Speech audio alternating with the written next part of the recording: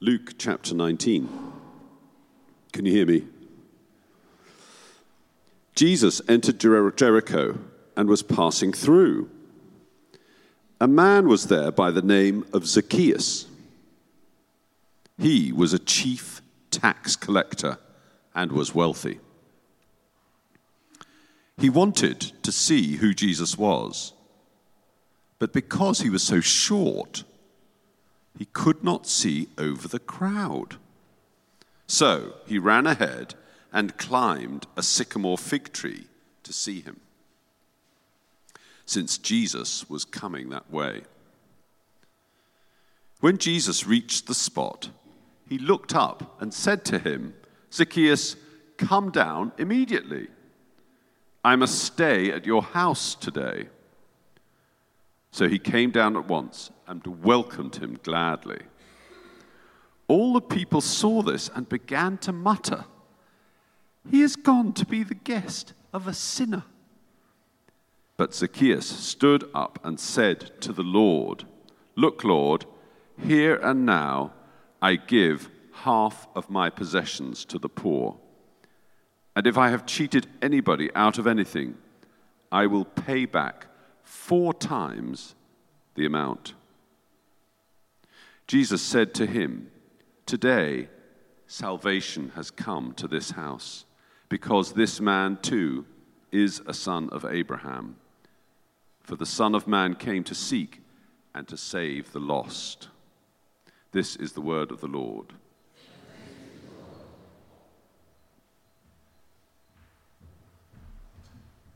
Thank you, Ian, very much indeed. Great. Do please, if you've got them to hand, keep a Bible open at Luke 19. We'll be referring to that a few times. It's on page 1053. Now, I reckon that being curious has got easier and harder simultaneously in the last 10 years. Easier, obviously, because of our connectivity. Do you remember going to look something up in an encyclopedia? Do you remember that? I kind of do it just occasionally for nostalgic reasons. But of course, the encyclopedia is out of date, and so you have to then go and look elsewhere. I notice, and maybe you do too, in meetings or in gatherings, that if someone mentions a song or a thing that happened or a place, within a minute, 2 or 3 people have found it on their phone and are sort of showing it round. I love that. I love the fact that we can find so many interesting things out almost immediately. Whereas when I was a kid, and maybe when you were a kid too, you'd have had to have gone to the library or gone to the neighbor that had a particularly interesting encyclopedia. But here's the catch. It might be easier to follow our curiosity. It's much harder to understand what to be curious about, because so many different things are competing for our attention. Which of the hundreds of headlines or pieces of clickbait that drop onto your phone or your iPad or your tablet today are you going to follow up? Because there will literally be hundreds. It's quite likely, unless you've got cast iron self-discipline, that it's going to be something superficial, something that counts as leisure time rather than discovery time. So we end up today being mildly curious about many things and people that don't really matter, and we let the big ideas and the important things slide away. So just for a moment, give yourself a curiosity rating from 1 to 10. Where would you stand on the scale of 1 is nothing, 10 is hyper curious? Where do you put yourself? And then what are the things that you've recently been curious about and wanted to delve into? Now, Luke doesn't tell us what ignited Zacchaeus' curiosity. He simply says Zacchaeus wanted to see who Jesus was. Jesus had lots of things to be curious about. He had notoriety. He had huge followings. He had enthusiastic supporters. And Jesus was known, as we've seen in this series, for flouting the religious traditions of his time, of exclusive hospitality, and of being holy by being withdrawn and judgy. Jesus was even known to like tax collectors. Now, we're going to look through the passage twice this morning, both times looking at the themes of curiosity and determination. Let's look at it first from Zacchaeus' point of view.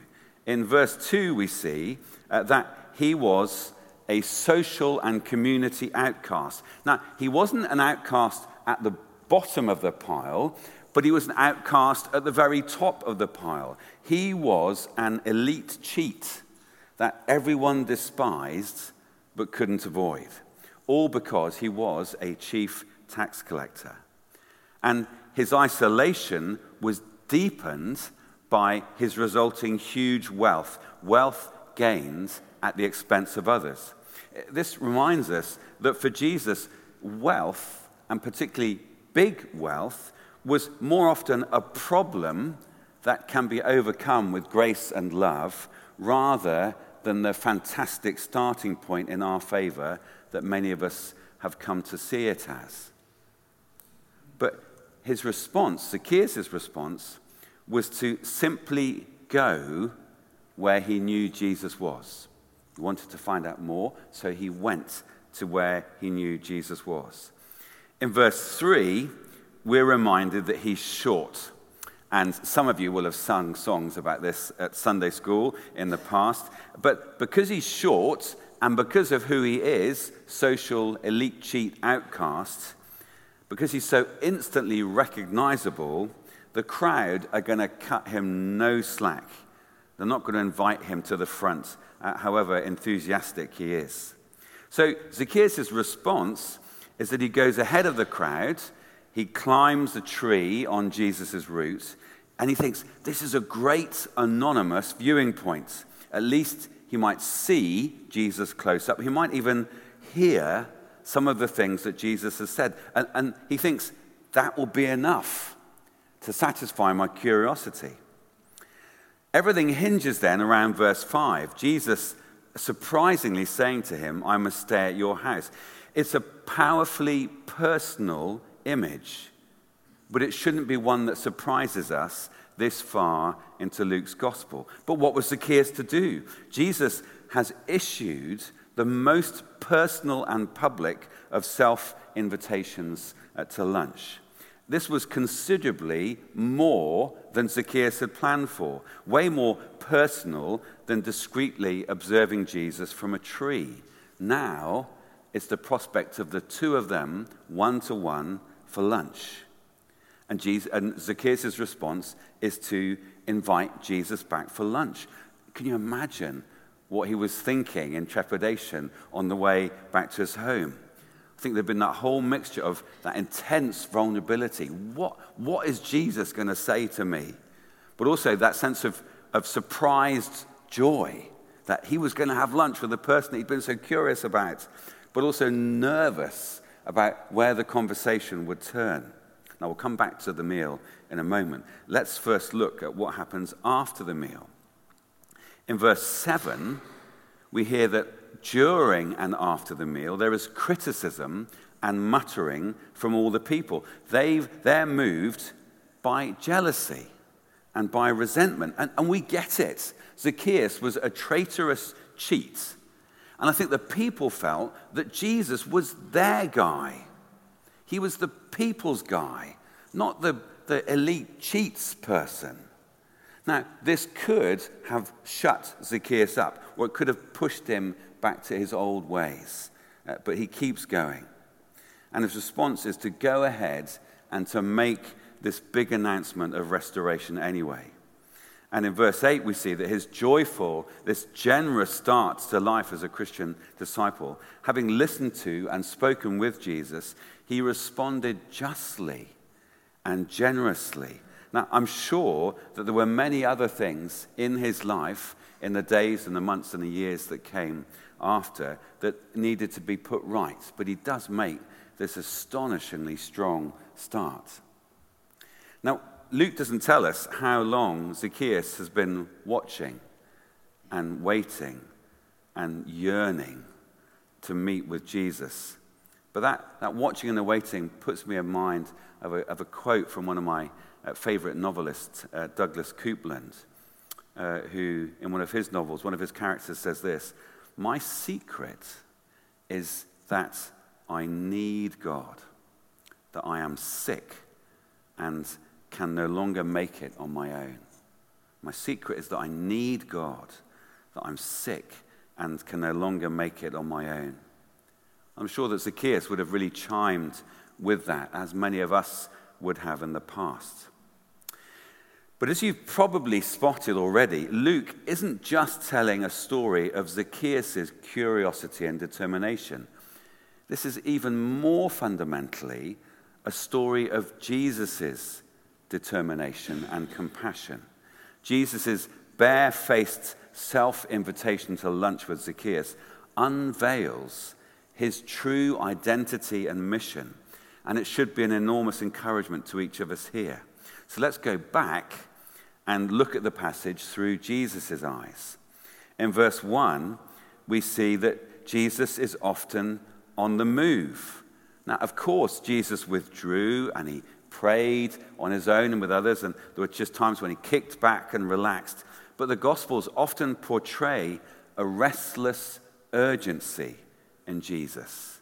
There are new people that I need to be with today. He's on the move. And in verse 5, we're reminded that Jesus loved a crowd. He loved being with a crowd and teaching a crowd. But so many of the high points of Jesus' ministry are one-to-one, face-to-face, as they are here. Now, Luke doesn't tell us whether Jesus had known about this appointment with Zacchaeus for some time, or whether literally it came to him or was revealed to him in the moment. What we do know is the seriousness and the intense intimacy of his opening words to Zacchaeus. Jesus sees all the barriers that Zacchaeus has overcome, and he sees the determination and the courage that curiosity has required. Jesus sees Zacchaeus' rich but empty life. He sees Zacchaeus' resourcefulness. Jesus sees him. But he doesn't see just a rich, miserable, thieving traitor. He sees a lost son of Abraham who needs to be restored, who is worthy of compassion. And that's why his message to Zacchaeus is urgent and personal. Zacchaeus, come down immediately. I must stay at your house today.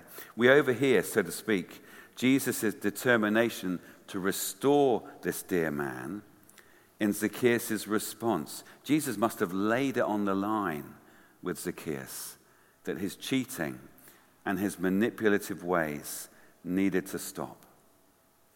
And if we were in any doubt, Jesus confirms all of this in what he says so directly to Zacchaeus in verses 9 and 10. Zacchaeus is a son of Abraham too, lost and confused, yes, but someone made in the image of God.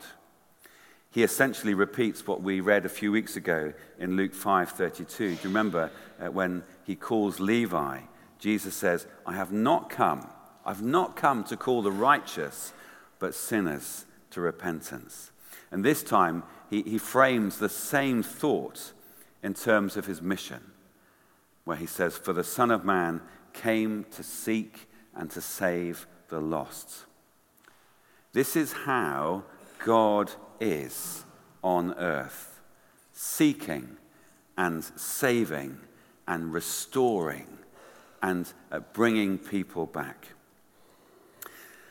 I've realized, as I've been looking at this passage this week, I've realized once again that I think I'm at my happiest with the spiritually curious. And here are some of the things that I've learned over the years for any spiritually curious people who are here today, or if you have friends who are spiritually curious. The first one, it's really good to honestly ask why you're curious. Often this kind of curiosity starts with a need or with an experience of wonder and joy or of a sense of lack, of something missing. But wherever it starts, it always quickly opens up and opens out into something far deeper and greater and more wonderful. And if that is you or people that you know, don't be scared. Don't give up. Press on. Press in.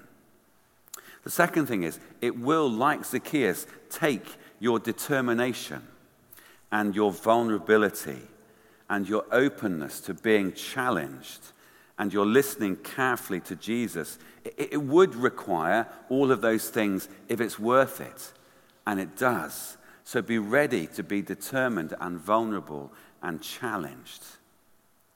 Thirdly, Jesus is determined to restore you and to bring you back. He wants your friendship. He wants you to be reconciled with God and neighbor. And we have the privilege of being in an even better position to see this than even Zacchaeus was, because we know post-cross, post-resurrection, we know the depth and the reach of the resolute love of Jesus. So as we go into this process, this journey of spiritual curiosity, we need to remember that Jesus is even more determined to restore us and win us back than we are to find him.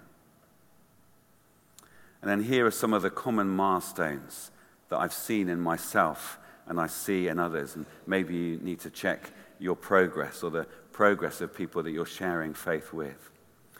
The first milestone, I think, is often the shocking realization that the God that you are reaching out to, sometimes blindly, sometimes not really knowing how to do it, but the God that you're reaching out to is actually coming to find you and wants to commune deeply with you.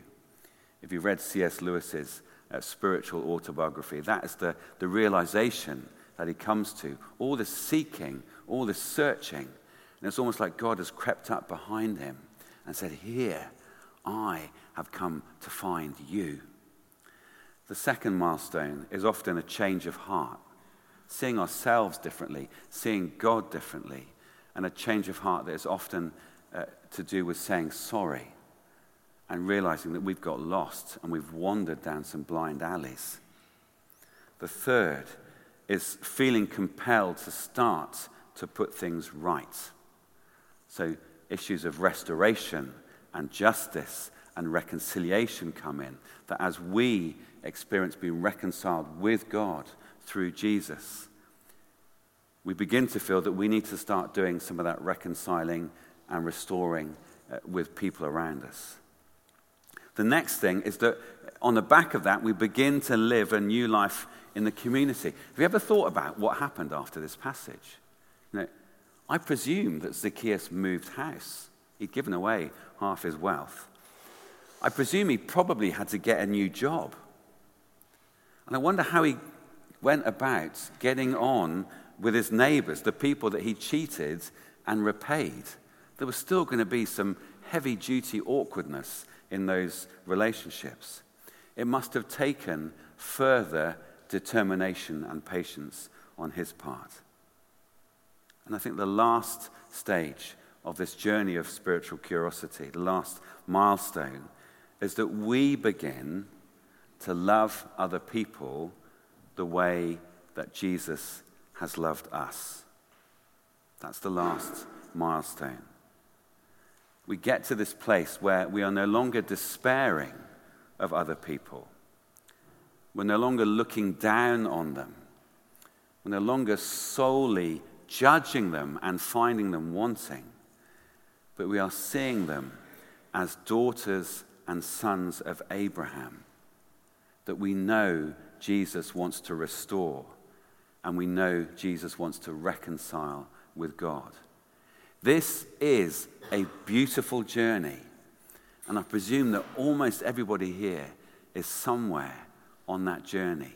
So be encouraged by Jesus' determination to restore you. and be motivated that all of us here potentially have a part to play in addressing and encouraging and answering and directing the spiritual curiosity of those around us. And as you heard on the video, this next month is an absolutely fantastic time to do that. But if, over the next month, you would describe yourself today as somebody who is in the early stages of spiritual curiosity, please come and get me, come and grab me. Let's have a coffee. Let's talk about what it means to be spiritually curious.